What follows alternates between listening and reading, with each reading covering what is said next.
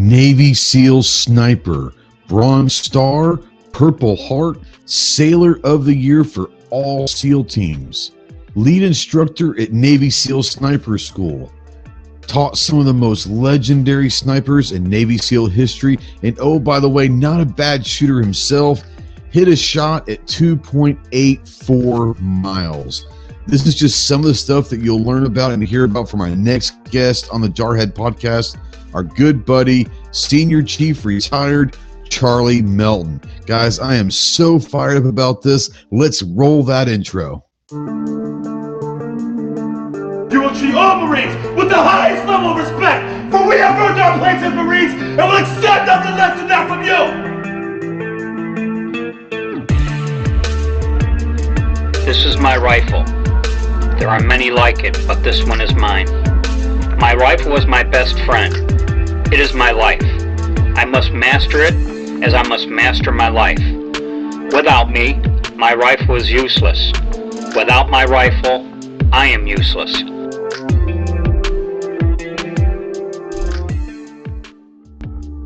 What's going on, all my crayon eaters? Welcome to the Sock.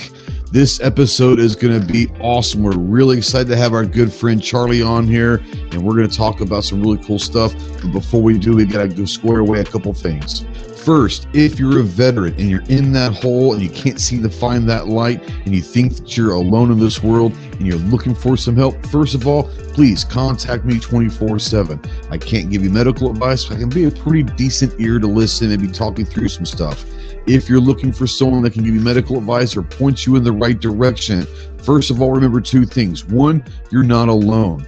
And two, the world is a much better place with you in it. So please contact the Veteran Crisis Hotline at 1-800-273-8255. Once again, 1-800-273-8255, the Veteran Crisis Hotline.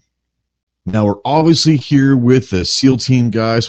He doesn't give two shits about this, but if you're out there and you're looking for information on how to earn the title United States Marine, please visit the website, www.marines.com. Now that we've got all of that out of the way, let's dig in. We are really excited, like we said, to have Charlie. We met Charlie 2 or 3 years ago out in Vegas during SHOT Show at the Antares Alliance shoot, and got to meet him, got to talk with him, got to shoot some of his weapons and all that. Became good friends, went down to his place a couple summers ago, spent a weekend with him, and did some long-range precision shooting. First of all, before we even go into any of that stuff, let's just say this. Charlie is a phenomenal cook. He cooked dinner and breakfast for us each day we were there, and oh my God, it's amazing. So yeah, if you're ever thinking about going down and do some training with Charlie, I'm telling you, the price of admission is worth it just on the food alone. So guys, I don't even know where to start with this guy's resume. It is amongst the elite. And it's funny because you know some of the famous SEALs out there, like Marcus Luttrell, and Marcus is a good friend of Charlie's, lives right down not too far from him.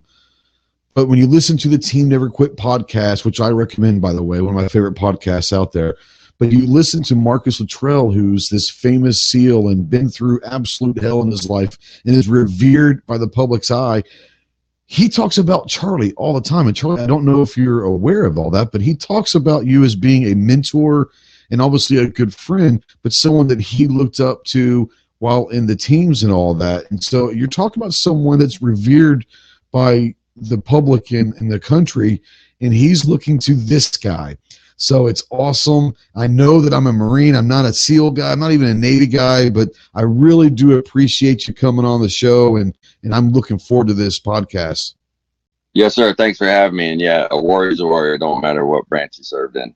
But, That's right. And I do care very much about all the veterans out there, and anybody needs help. Same thing you said.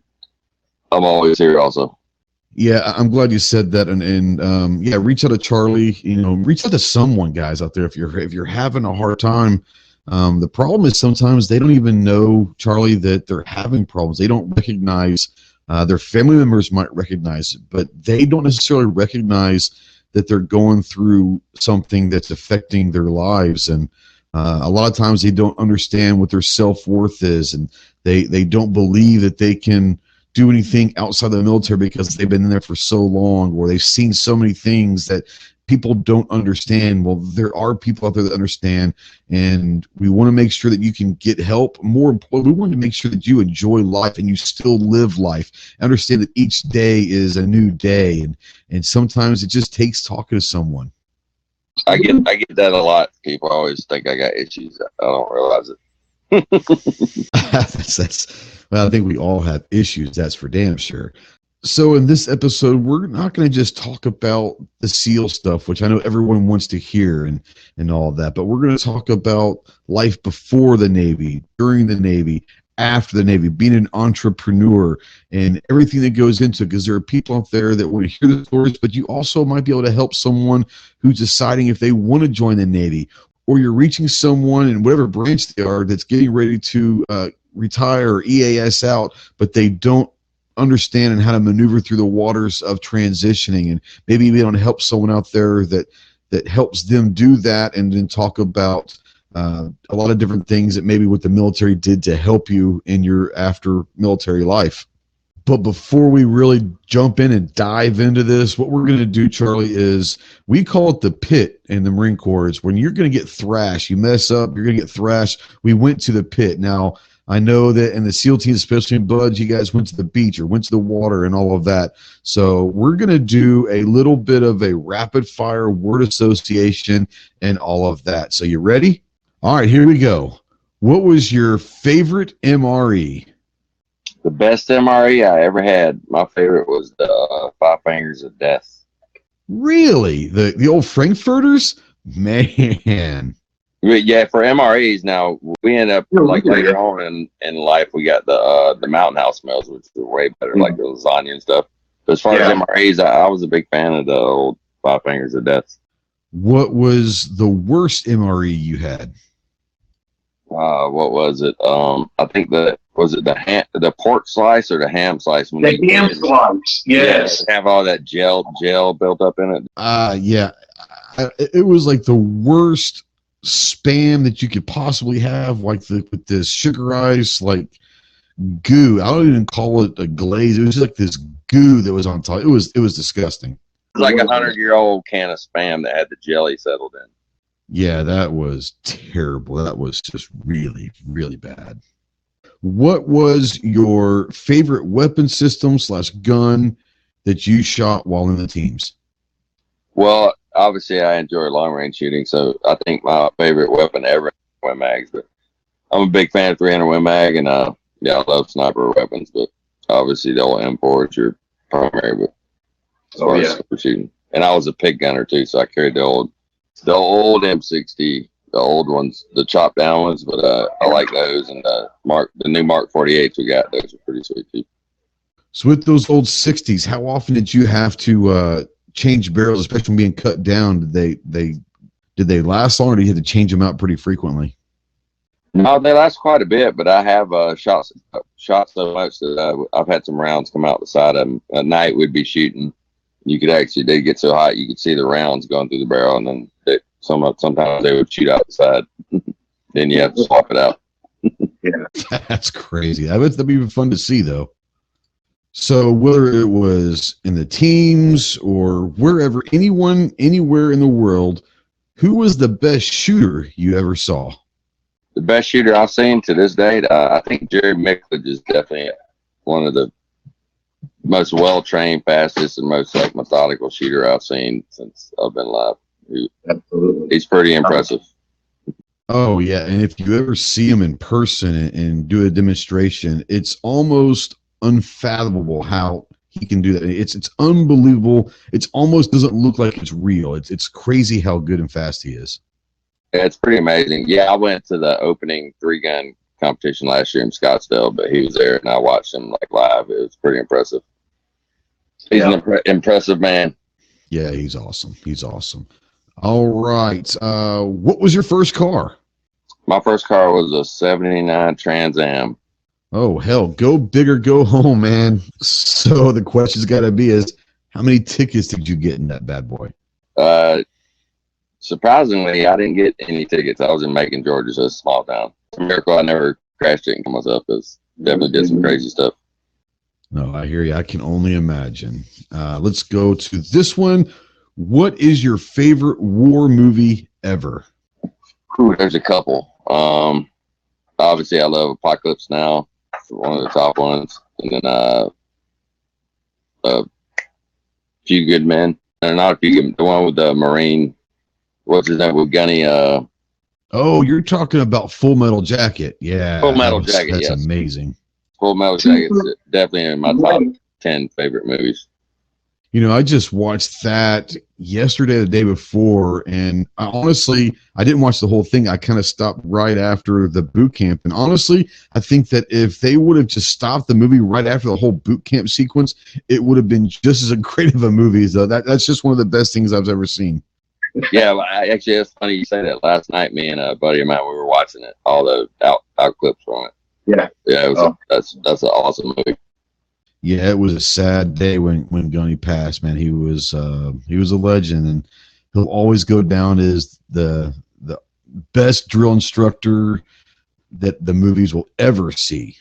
So over the last week or so, when we had the crazy weather, I've been watching a lot of movies, and watching Apocalypse Now and the Rambo stuff, and obviously Full Metal Jacket and all this stuff. But I was watching a movie that I hadn't seen in a long time called Act of Valor, and it's about the SEALs. And I remember watching it originally the very first time going, man, this acting is just terrible. And I didn't know that they were real SEALs, and they're obviously not actors. They were there to perform the technical side and be perfect at that stuff. But then I found it out, and I was like, oh, man, because I did notice everything they did was smooth and was perfect. And I was like, man, these guys have been trained up, but obviously they've been trained up for real.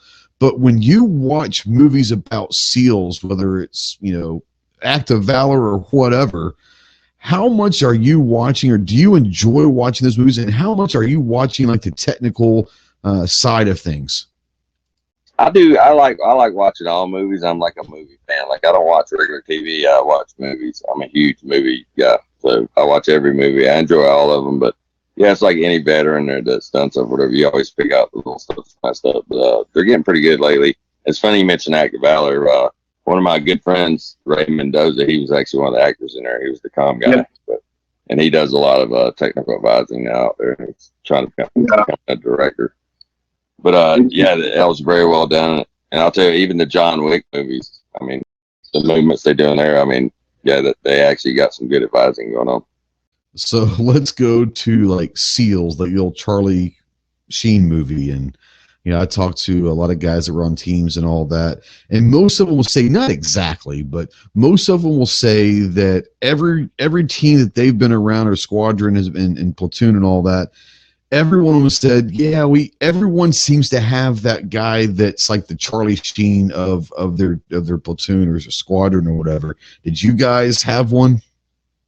Yeah, I wouldn't say it that far, but yeah, that was probably that was one of the funniest SEAL movies ever done, probably. But yeah, I'm a big Charlie Sheen fan. He's definitely hilarious, but yeah, as far as it's combat operating, that was a pretty funny movie. But it's actually a STV instructor when they were filming that, so he came out and the O course and everything. Yeah, so that's pretty cool. Got to meet him. No, that sounds pretty cool. So we've got one more question to ask before we move into the normal interview. It's going to be controversial. I don't know if you can answer this or not, but we're going to go ahead and throw it out there. Is a hot dog a sandwich? No, absolutely not. Yeah, I knew I liked you for a reason. You guys are all right. Thanks for doing that. We always like doing that. It's kind of a fun, kind of gets the blood flowing, gets the thought and creative processes going. But let's go ahead and jump right into the main body of the episode and talk a little bit about your life. Now, when it comes to joining the Navy, had you always wanted to join the Navy or be a SEAL or Special Forces, or what motivated you to join the Navy? Yeah, so ever since since my first memories ever, I've always been into guns and love guns. And So yeah, so my Gold Cup 45. So I've always been into guns. And my dad, he did 8 years in the Navy. He was a jet engine mechanic, but he had a buddy that was a SEAL in Vietnam. He used to come over and tell stories. So I always knew I wanted to be in the military, some type of special forces or something. And probably later on in life, I figured out it was the SEAL team. So I ended up, as soon as I went to college for about a semester, and then ended up going straight into the Navy at 19, and did 26 years. So this might be a dumb question for you, but I'm going to ask it maybe on the comedy side. What was harder, Navy boot camp or BUD/S? Yeah, to be honest with you, I think boot camp was way harder mentally, definitely. Like learning how to fold clothes and marching and standing in line all day. It was way worse than SEAL training. Like I enjoyed SEAL training. It was fun. Like you were running every day and working out and building camaraderie, yet you're cold all the time. But I would go to SEAL training again before I went to boot camp any day. Wow, I've actually never heard anyone say that, and all the guys that I've talked to, that's interesting to me, and obviously for different reasons, but that's extremely interesting to me. So, okay.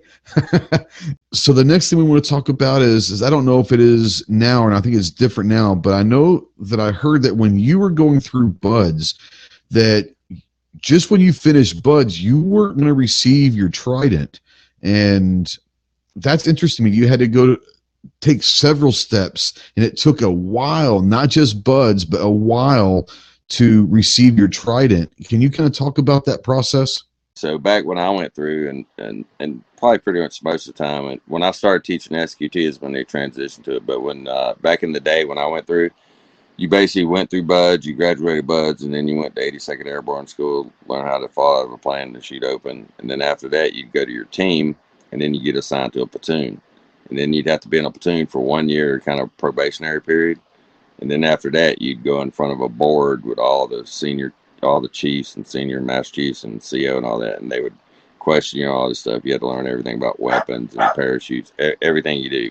So you'd have to go through the board. And then if you passed the board, then they would award you your Trident. So it was about a 2.5 year process, 3 years for some people. Now, when you graduate, so you go to BUD/S, and then after BUD/S, you go to SQT, which is SEAL qualification training. And then after that, now when you graduate that, they just give you your Trident. So this might be a dumb question, but did Navy boot camp in any way like prepare you for BUD/S or not really? I would say no, not at all. Well, it kind of taught you actually, it's probably the most education I got on the military, like bearing and, I don't know, uniforms and all that. So as far as that, it helped with the Navy and military lifestyle kind of ways, but as far as SEAL training, I don't think so. Yeah, so I know you said that you enjoy BUD/S, and to me that's hilarious because I can't even imagine how hard it is. It's typically known as the hardest training in school in the military, and you said you enjoy it, which is hilarious to me. But was there a point or a part of BUD/S itself that stood out in your mind as like, this is not good? The toughest part of BUD/S for me was swimming because, like, I barely could doggy paddle or barely knew how to swim when I went to BUD/S. Actually, the first time in boot camp when I took the SEAL tryout thing, I about drowned and definitely failed the swim part miserably. And then I went to A school and learned how to swim. And then when I got to BUD/S the first day, they threw us in the ocean for a 2-mile ocean swim, which an ocean swim is way different than a pool. So, yeah, so most of BUD/S, I was always the last couple dudes coming in, barely making the time or failing the times. But, yeah, swimming was probably the hardest part for me in BUD/S. Yeah, and people that have never been there don't realize that the Pacific Ocean is never warm. It's always cold, even in the middle of the summer. If it ain't 98.7, you're eventually going to get freezing cold. Yeah, and just like any other, training and some of the stuff that, we've been through, whether it's SEER, cold weather training, and obviously I haven't gone through any of the stuff that you went through, but most of that extra training is more mental than physical because you have to realize that they're not going to kill you. They're trying to train you up and make you better. But how much of BUD/S and all of that was just pure mental to see how much you could take? Yes, sir. It's all mental. That's kind of like the sign when you go into the BUD/S compound. It's like the only easy day was yesterday. Kind of like the same thing you were just saying. So this is one of my more favorite questions to ask because I think everyone goes through it. And so for you, it might be different, but between either boot camp or buds, everyone has that oh shit moment, like this is real and I can't do anything about it. So for you, whether it was in boot camp or in buds, did you ever have that oh shit moment, like it clicked, like my life is going to be different after this is over? Yeah, and it sucks. Yeah, I would say because my first team was an SDV team, which is SEAL delivery vehicle. It's definitely the hardest, most miserable job in the SEAL teams because you like if you're in the snow or whatever, you can warm up or get warm, but when you're underwater for 12 hours breaking ice, there's no getting warm. You just gotta mentally suck it up. Yeah, and more importantly, there's nowhere to go. And you can't quit. Well, I guess you could. Yeah, I guess you could, but that wouldn't be very good. So being in the teams, obviously you're trained to do a lot of things. You weren't just a sniper. You weren't just this or that. You had to learn a lot of stuff. But of all the jobs or all the MOSs or all the things that you did in the teams, what was your favorite? My favorite job the whole time in teams is when because you're at a team, you're on a platoon, you do like 3 or 4 years of platoon, and you'll go take a break and do instructor duty. But I enjoyed teaching a lot, so every time I was at instructor duty, I really enjoyed teaching. So that was probably my favorite. So obviously you were an instructor and the lead instructor at sniper school, but where else and what other classes and schools did you teach at? Taught SDV school, so I taught guys how to fly the little wet subs. Later on in my career, I was an SQT instructor, so when guys finished buds, I taught the SEAL qualification training. Yeah, and I wrote a lot of the curriculum and stuff for marksmanship and all that. And then later on, I was a sniper instructor after that. So obviously, when you're in the teams and all that, once again, you're not just a specialized sailor. You have to know everything, everyone else's job, correct? Especially back in the old days, like we were self-supportive, so like you had a platoon of 17 guys, and you had to know how to fix your boat motors, work on your guns, do all your ammo stuff, comms, everything. You did everything. It was all self-supportive. But later on, they came up with like a thing called LOGSU, so you had a bunch of support personnel come in that kind of took care of that stuff for you. But yeah, in the earlier days, we got to go to schools and learn it. Jack of all trades. It was cool. I liked it better that way, I think, because then people took more pride in it because they were responsible for their gear, and things seemed to run a lot smoother. You know what's interesting is a lot of people don't understand when you're talking about special forces and all of that, whether it's a Beret, Ranger, Raider, SEAL, whatever, PJ.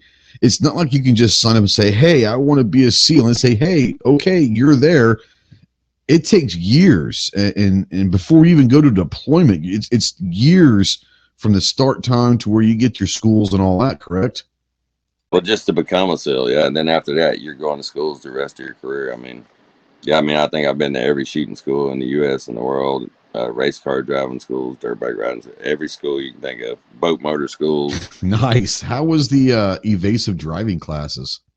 Oh, they're awesome. Yeah, we did evasive driving, and then we did like straight up race car, like Bondurant, stuff like that. And then we went to Ricky Johnson's dirt bike racing school. Like, yeah, you learn a little bit of everything. It's pretty cool. Yeah, definitely well trained, and well, not well trained, but a little trained in everything. So when you went into teams, was the idea of being a sniper always there, or how did it evolve into being that long-range marksman while on the teams? Yeah, I've always enjoyed long-range shooting, and I always wanted to be a sniper from the time I wanted to join the military. So that was my goal from the time I joined the military. So I always wanted to be a SEAL sniper and go to sniper school. So, and it took two deployments, about 4 or 5 years before I actually got to go to the school. And then, it was the most incredible. It's one of the best schools in Spec War, I think. So how long is the Navy SEAL Sniper School? Sniper School is about almost 5 months long. So it's really hard once you're in a platoon or whatever to cut guys loose to send them to it. But yeah, it's well worth it. You learn a lot of good stuff. Yeah, I know some guys that went to sniper school, not just the Navy, but with the Army or the Marines. And I know that most sniper schools are extremely hard, and they don't graduate very many of their class. So I don't know if you remember or not, but do you remember about what percentage of your class that started in sniper school actually graduated? Yeah, it's funny you say that. Yeah, even sniper school have to make it to budget and everything. But yeah, I think sniper school has about a 50% success rate in the teams. You said earlier that you'll spend 3 or 4 years in a platoon and then you'll go do some instructor duty. How hard is it for you to go from operator to instructor? Yeah, I mean, I remember my first instructor duty. I mean, it's kind of strange, to stand in front and talking to people and learn how to like get your message across what you're trying to teach. But once you do it and get the hang of it, I mean, there's no better feeling than seeing the light bulb come on in somebody's eyes when you're trying to teach them something. Well, also, it's got to be gratifying to know that you're helping shape the next generation of SEALs that could go and change the world. But it's nice. I would imagine it'd be nice to know that you have a hand in that training. Yeah, it's really cool, and it's crazy. Like the time period I was in, like it seems like everybody during my time period, like for the guys that like everybody's out there, either got books or movies or doing something good. So yeah, it's great. So kind of transitioning from that about the movies and the books and all that, one of the people and one of the SEALs that you instructed in sniper school was Chris Kyle, and everyone knows Chris from American Sniper and the tragic story of that. But when you first met Chris and you were instructing him and all of that, did you ever feel like this guy is going to be special and is going to rack up the rate of kills that he racked up in his career? Or do you think maybe he was at the right place at the right time? Or, did you recognize that he was a great one at the time? Yeah, I had no idea at all. I mean, there's a lot of snipers that probably got more kills than Chris Kyle. He just happened to be he was in the right place, right time. And he actually, so I was his instructor, and then he went over to Ramadi, and I ended up relieving him as the lead sniper. Oh, wow. Did you really? That's crazy. Yep. So, yeah, it's a crazy world. But, yeah, he was just in the right place, right time, and did good work.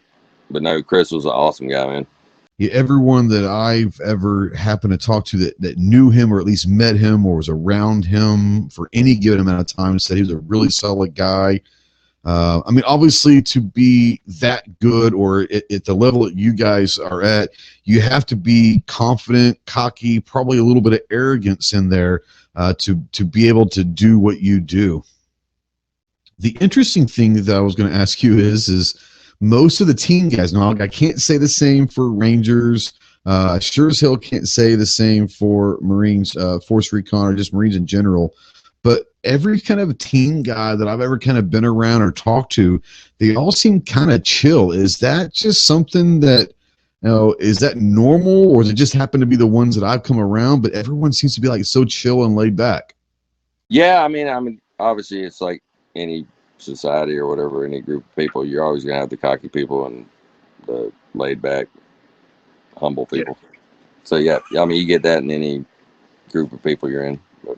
Oh yeah, for sure. And like I said, I've always heard, especially about Chris, what a great guy he was, and obviously tragic to what happened to him. But I was just kind of wondering, like, if you put yourself or some other sniper in his shoes at the same place at the same time, would they have accumulated those same numbers, or was he just that special? Yeah, no doubt. You put any team guy sniper in that opportunity, there'd be no different result probably. And I'm not by any means trying to take anything away from Chris. It's just one of those what ifs. So when we were at your place, a couple years ago, we were indulging in some adult beverages and just kind of hanging out and talking, and we're telling some stories.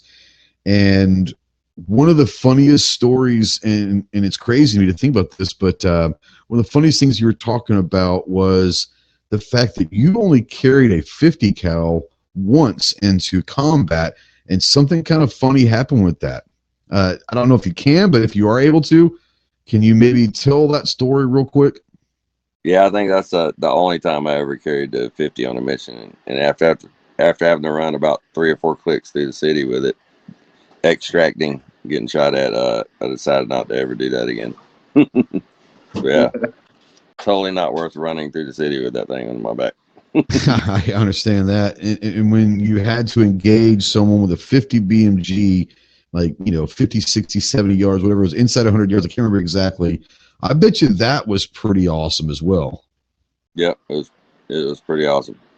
Good ballistic test. So I know earlier you mentioned that you started with the 308 and ended with the 300 Win Mag. Obviously, you get your choice of a lot of different weapon systems and all of that, but I'm assuming that 300 Win Mag was your favorite, at least at the time? Yeah, well, as a team guy sniper, you have a suite. So you got 5.56, 308, 300 Win Mag, 50 cal. You got a whole suite of sniper weapons. But yeah, my favorite was the 300 Win Mag. Because a little more versatile, and nobody ever got up from that. Yeah, I guess there's not many that would stand up. That's funny. So during your times in the teams and all that, did you have a favorite place that you went to or you were in when in the teams? My favorite place in the teams is probably before there was any big wars. I used to love the European deployments, like going to Austria and Spain, Italy, all that. That was good times. Back then, we just traveled around and taught other special forces. But so you're having to do a lot of the FID stuff, the FID stuff? Yep. But yeah, by far the best combat deployment ever was Ramadi in Iraq. That was what I thought I'd be doing every day in the teams. But yeah, I bet. So what was the worst place that you went to when in the teams? Worst place was Bangladesh, probably. Very, very, very dirty. I think like 10 or 12 of our boat guys got dengue fever and all kind of crazy stuff. Oh wow! Yeah, we're pulling a boat in there up against where the river hit the mouth of the ocean, and we'd pull up in there. There's like dead cows and bodies like floating on the river. Yeah, it was pretty dirty place. Yeah, not everything is as pretty and as sexy as they depict in the movies. There are some pretty nasty places out there for sure. But when in the Navy, and especially in the teams, you obviously were there for 26 years. You retired as a senior chief, which is awesome. I got a two-part question, but what was the rank that you were most proud to make, but then what was also your favorite rank to be in at the time? It was probably senior chief, but the best rate was being an E5 because you had a lot of responsibility, but you weren't really responsible when shit went wrong. Best rate in the military, E5. Yeah, I mean, I was E4 in the Marine Corps, E485 for NCOs, and I can't speak for the Navy and all that, but yeah, it was one of those things where, for sure, in the Marine Corps unit, the NCOs, E4s and E5s, they were the heart and soul and the backbone of the Marine Corps, for sure. Oh yeah, E5s definitely. The E5 mafia. Yeah, they ran everything. That's what makes a good chief or senior chief is knowing how to put the right E5s in charge. Yeah, because they pretty much run the guys. Oh, that's for damn sure. No doubt. I think that probably goes across the board for any of the branches. That is a very special rank that I've never heard anyone that said they hated being an E5. So let's transition into the transition. Transitioning from being not only just in the Navy, but a SEAL for 26 years. There are a lot of guys out there that are probably wanting to know that maybe have been that institutionalized part of their lives, but maybe a little nervous about transitioning into civilian life. Do you have any ideas or suggestions or thoughts that might help those people that are getting ready to transition back into civilian life? Yeah, I think the best advice I could give is like don't retire and then jump into a job that you're not really excited about the next day. Take some time and either get a job doing something you like or just take some time off for like a year or two and just be around civilians and learn how to do that transition. But yeah, I was lucky when I got out. I got offered a job to run a hunting ranch. Actually, Marcus's father-in-law owned it. So I got to manage that for like a year, and that was the best transition job ever. I was guiding hunts, like teaching people how to sight their guns and shoot. I mean, that was a great transition job. But I think from what I've seen with veterans that have a really hard problem is when they retire one day and then go sit in a cubicle the next day and start a new job that they're not used to, and then they got to then you got to figure out the whole civilian military transition, and at the same time they're around all these people like 8 hours a day sitting in a cubicle or something like that. Definitely take some time off or get a job doing something you enjoy doing. Yeah, that is great. Great advice. And yeah, I can imagine that it probably isn't fun for someone that, especially if you were an operator or in that high stress level, and then going into doing something like at a desk or whatever. I love the fact that you said go into something that you're going to enjoy or just take some time off. Exactly. They're just trying to make a living. Because obviously military retirement, you ain't making a living unless you invested good or something, which I never did. So yeah, I don't even know. I'm too dumb to learn investment. Money's made to spend, not to save. So kind of the last military question that we're going to touch on is overall reflecting on your 26 years in the Navy and the teams. What's the one takeaway that you remember, just the overall thoughts of your time in the service? I mean, just traveling all around the world and being in different cultures. I mean, I think that's something that most people just don't get the opportunity to ever experience. And I mean, any culture you go to has like really strange, different things. And most people don't get to ever experience that. But yeah, it's a great experience. There are obviously people that will go to join the military and they have never been out of their little town or whatever. And for a lot of guys in my boot camp, I don't know for you, but in my boot camp, there were a lot of people that the first time they were ever on a plane was on the flight to boot camp, which is, it's good to know that the military's out there, let you see the world, give you some experiences. If nothing else, it's going to get you out of that bubble.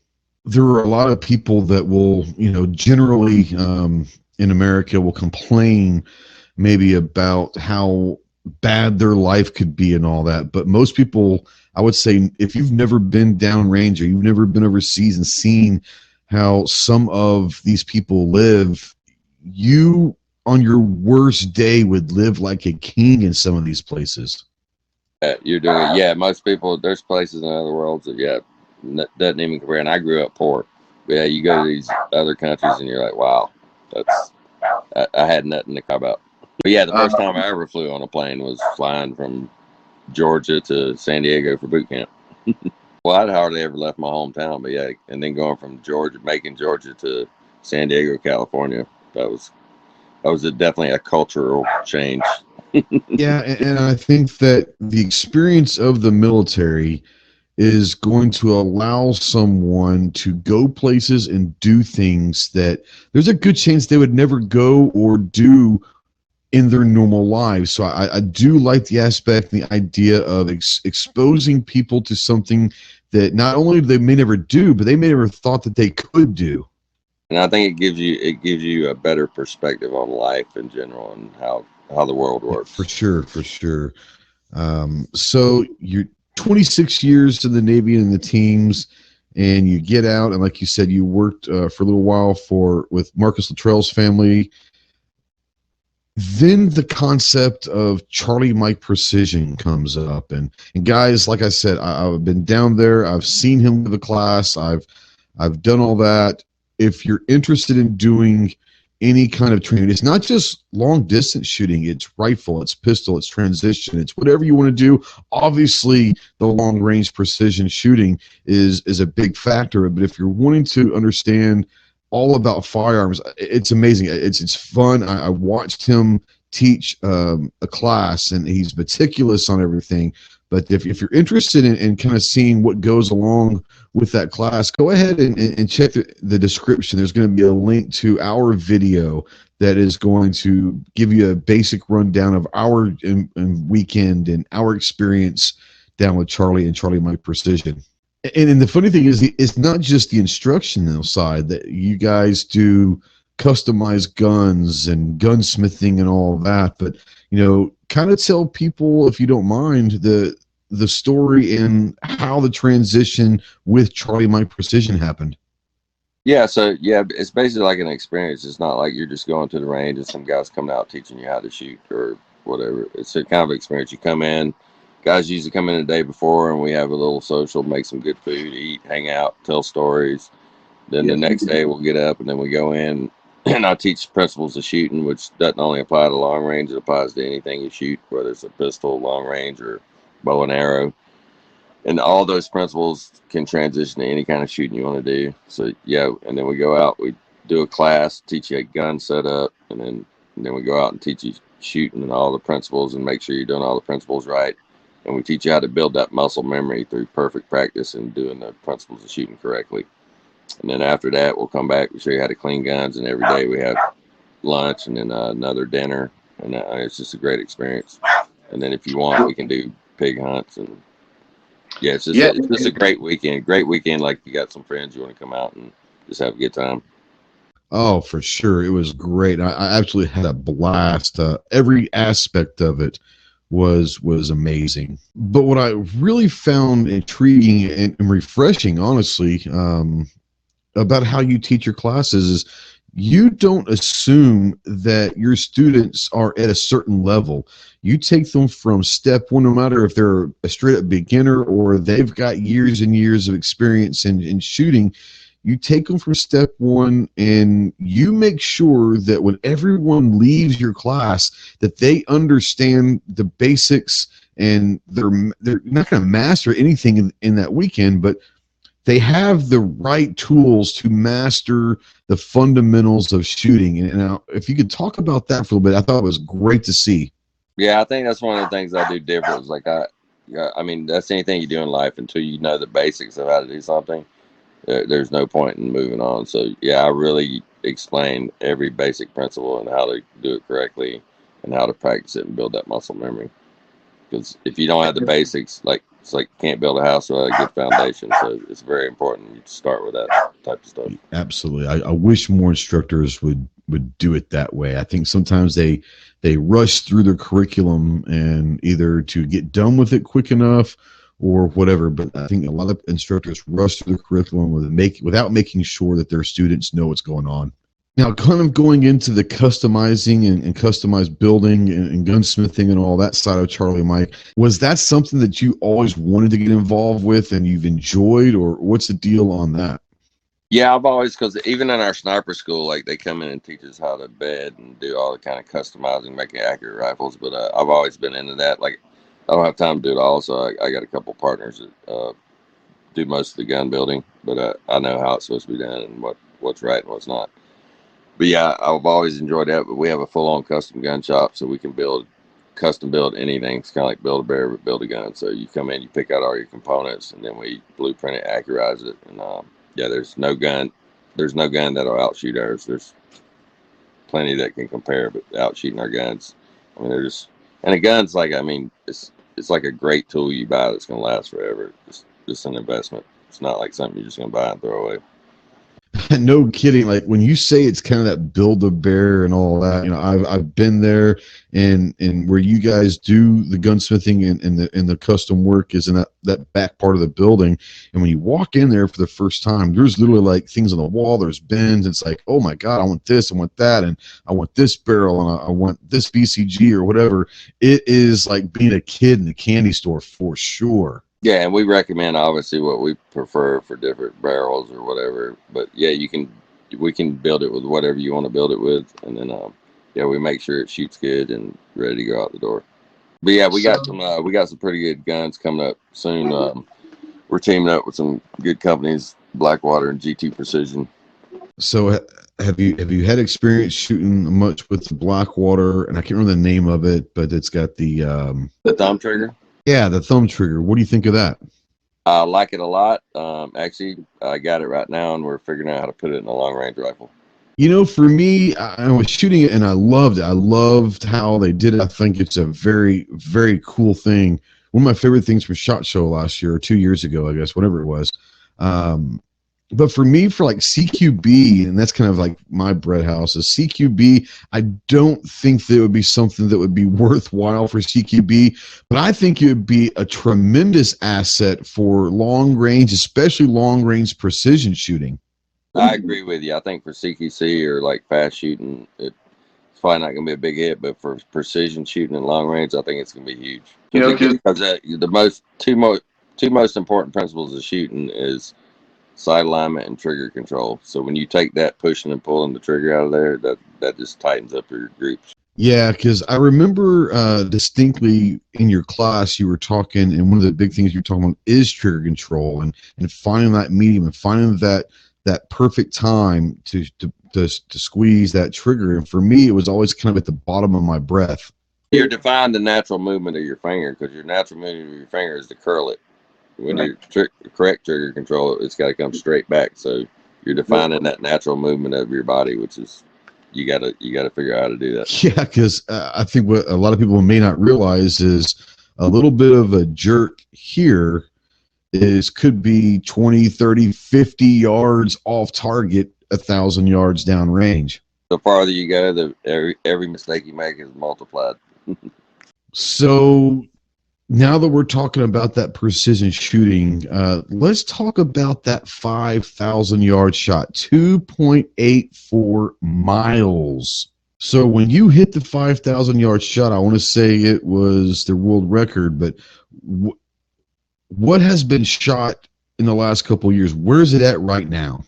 But I think they're up to like 7,000 now or something. There's been a couple guys that's gone 7 so far, I think. So yeah, it's out there. Yeah, you were down in, was it, I guess, southern Utah, down the Salt Flats, was a year or 2 years ago. I can't remember, but you were going after, what is it, 6,000 or 6,800? You were going for, at that time, a new world record, correct? Yeah, I think, we're going for 6,800, I think, like 2 or 3 years ago. Yeah. We had some optic malfunctions. Yeah, and that's crazy. And I wonder, people don't realize that when you're talking about shooting over 3 miles for a shot, you're not using like the normal off-the-shelf Night Force optic, you know? No, well, you can use that Night Force or whatever optic, but it's all the gadgets that you got to add on there to get those. Get that. Yeah, like the Taco was something that was a game changer, was it not? Oh yeah, that was a game changer. Yeah. Yeah, because used to when people were trying to, you see the guns with like a big old 20-inch stock trying to angle the gun. But yeah, that Tacom HQ, that little periscope deal, that was definitely very innovative, and they've improved it since also. Yeah, I remember watching, Marty over on Talking Lead was live streaming some of those shots, and we were talking and all that during the chat, and it's just amazing to watch when you're talking about something like that the angle that your scope is on and the barrel are going in way completely different directions. It was amazing to see that. Your scope is basically tilted down. You're looking at the end of your barrel, which was a problem with the Taco when you start getting past that 5,000. So now they've invented one that goes off to the side so you don't catch your muzzle in the scope. They've improved a lot. Yeah, like I said, I think the last guy made 7,000 yards. So question is when are you going to go and get up to about 7,500, man? I know that's got to be competitive, got to be eating at you, but it's got to happen, right? I don't know yet. I got to make some more money. It's not cheap to do it. I understand that. I know when you hit the 5,000, I can't remember if you were using it at the 6,800, but I know when you hit the 5,000, you were hitting the 408 Tejas, and your good friend Brad kind of came up with that, and he seems to be kind of a rifle and cartridge like genius. And you want to talk a little bit about him?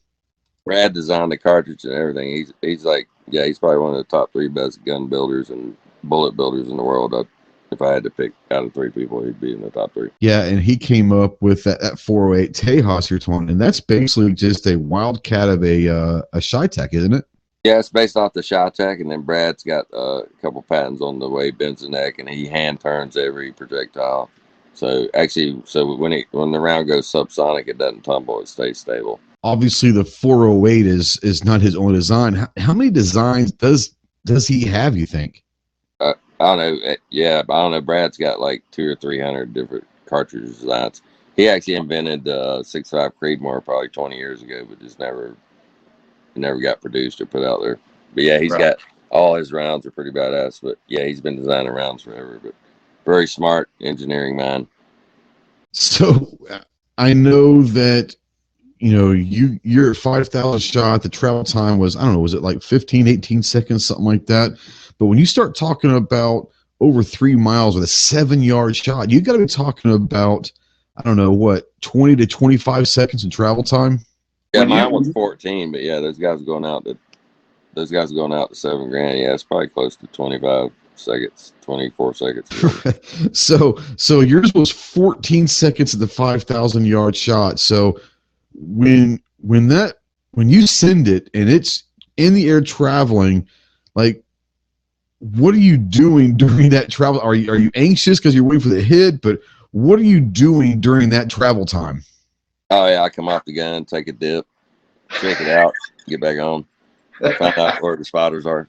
Well, the big thing with that is the wind too, because that bullet's going 2,000 feet in the air, so it's hitting. You don't know what the winds are doing up there with the jet stream and all that stuff. So. The crazy thing that I remember the most about when you were attempting at 6,800, and it was one of the last shots, the first day you were out there, one of the last shots that you took, and one of your downrange spotters down there kind of by the target, or at least was close to the target to see impacts and all that, said that you missed the target by 30 yards.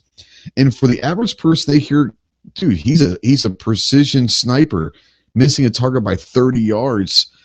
For me, I'm thinking that's at 5,000 yards. And like you said, that projectile is going 2,000 feet up in the air and it's traveling 5,000 yards. Missing a target by 30 yards is unbelievable. That's crazy good. And I know it sounds crazy, but that is amazing. But I'm assuming at that range, trying to figure out what adjustments to make for a 30-yard miss is almost impossible. It's almost like you can't move anything. It was probably just enough because of wind, was it not? Oh yeah, it's pretty great. Even when we did the 5,000-yard shot, I think it took 38 or 28 rounds, but all those rounds were in probably a 5-yard circle around the target. That's so great. It was a group, but yeah. Well, you remember how long just to drive down to check the target was like a 15-minute drive on the side by side. Oh yeah, because there were some shots that you took that they either couldn't see or they said was close, and you wanted to go down there, and you're like, all right, we'll be back in 15, 20 minutes, whatever it was, and you're going down there and trying to figure out what adjustments to make and all that. So it's not like you're just sending them round after round after round and just saying, hey, we're going to spray and pray everything. It's everything is scientific, is it not? Yeah, you want to see where it's at and figure out what the wind's doing and all that. So a lot of the guys that I talk to that are snipers, whether they were SEALs or Rangers or Scout snipers in the Marine Corps, anyone that's kind of in that realm of things that I've talked to, a lot of them say that they enjoy the pre-shot stuff of the shot, whether it's the mathematics, the equations, and all that. So I want to ask you what was your favorite part of taking a shot at long ranges in the suck in that arena? What was your favorite part of the shot? My favorite is when when the trigger breaks, because once that trigger breaks and everything's perfect, you feel it. It's going to hit the target, and at the same time, when that trigger breaks, if you missed or not. That's crazy that you guys could know just off of feel and all of that when you pull that, you'll know pretty quickly if that's a hit or a miss. That's amazing to me. For me, I'm more of a CQB and all that. I'm really interested into long range, and I want to get involved into long range shooting. It's just something that I don't have much experience in, but for me, I would think that I would probably enjoy maybe being a spotter more than the shooter at that level and that distance, just because I like the math. I think that it would be kind of fun to do the mathematics and the figuring and adjustments and all that. I think that would be fascinating to do. I think that I'd probably be a better spotter than I would shooter. I think you learn more spotting than you do shooting. Like in SEAL Sniper School, you spend the same amount of time spotting as you do shooting. But you learn a lot more spotting, I think, than you do shooting. Just calculating distance and the distance and where they're hitting and just calling wind and all that. I think you learn a lot more spotting than you do shooting. So for the beginner out there, the novice and all that, can you kind of go into what are the general basic ideas of holds and zeroing and do you work on elevation more? Are you dialing elevation or are you dialing windage more?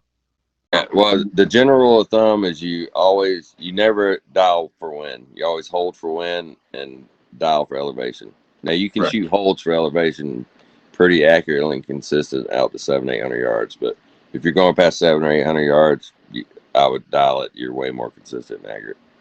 You know, you talk a little bit, you were teaching me about the mirage and looking through that optic and seeing that mirage in front of the target and that how that plays a role into a shot, especially at 1,000 yards plus. That it was mind blowing to think there's a mirage that you can gain information from. Yeah, well, that's how you figure out your wind speed, direction, and all that. You got no flags or leaves or in the desert. So transitioning just a little bit, we don't want to leave it completely, but what we're going to talk about now is with the Charlie Mike Precision and everything that you're doing with instruction and all of that. Was there any kind of traits or anything that you brought with you from your 26 years in the teams and all of that? Is there something that has helped you the most transitioning from that military into being a successful instructor and a successful entrepreneur after your life in the military? I think the biggest thing is don't ever quit. Don't ever give up. Can't, never could. Don't ever stop. Don't ever give up. And there's a way to solve any problem. And that is about as good as it gets. It's simple, but that'll take you so far in life, man. That's awesome. Charlie, I do want to give you a few minutes to talk a little bit about Charlie Mike Precision, but more importantly, where can they find you? What are you offering? All that kind of stuff, social media, all that stuff. Talk a few minutes about Charlie Mike Precision. Yep. Yeah. So our plans, I mean, we got a good company, so we do long range pistol carbine courses, either one. And we're based out of Texas, but we teach all over the U.S. So anywhere we got range facilities everywhere we can use. So if you're local town, you got a group of guys who want to do it, just give us a call and we can probably find a range there to do it. Or you can come out to Texas, which is always fun. But in the future, yeah, we plan on building more guns. We got some good stuff coming up with some other companies, other gun companies, and great people. But yeah, you can reach us at charliemikeprecision.com. And then all the social media outlets under the same name. And the way it works with us, like I don't set up courses for you to book them. Like I don't set up a course and have people sign up for them. When you want to do a course, you call, you pick a date you want to do it with whoever you want to do it with, whether it's one-on-one or a group of friends. You call, book that date, leave a deposit, and then that date's your date. So that's different than most people. So you don't have like a minimum amount of students to do a class with. You're very okay with doing one-on-one. Yes, sir. That's awesome. Man, I know there's going to be people that would be very interested in bringing you to their range or their club or whatever. If you're going to travel to do a class, do you have a minimum amount of students that you're going to require for you to get on that plane or drive to do a class? Yeah, if I travel and go, obviously it's got to be a minimum of six people, and then my airfare and lodging's got to be covered. Well, yeah, I can't wait. We're trying to put together a group of guys to go back down to your place maybe in October or so. We're working on maybe about 10 or 15 people. But, guys, I've been there. I've seen it firsthand. And it's not, like I said, it's not just the long-range precision. It's rifle, it's carbine, it's transition. It's everything and anything that you want to do firearm-related. He can do it, and you're going to learn from one of the best that's ever done it. So, Charlie, I really do appreciate you, brother. One thing I love about Charlie is you are literally one of the most humble people that I've ever come around, especially for someone who's been at the tip of the spear and has every reason to be arrogant and all of that.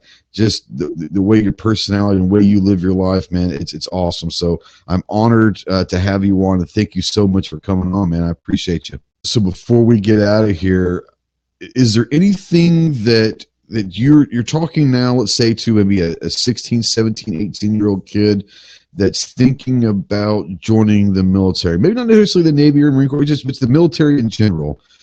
Do you have any advice or words of wisdom to speak directly to that 16, 17, 18-year-old kid and that might help them in that decision?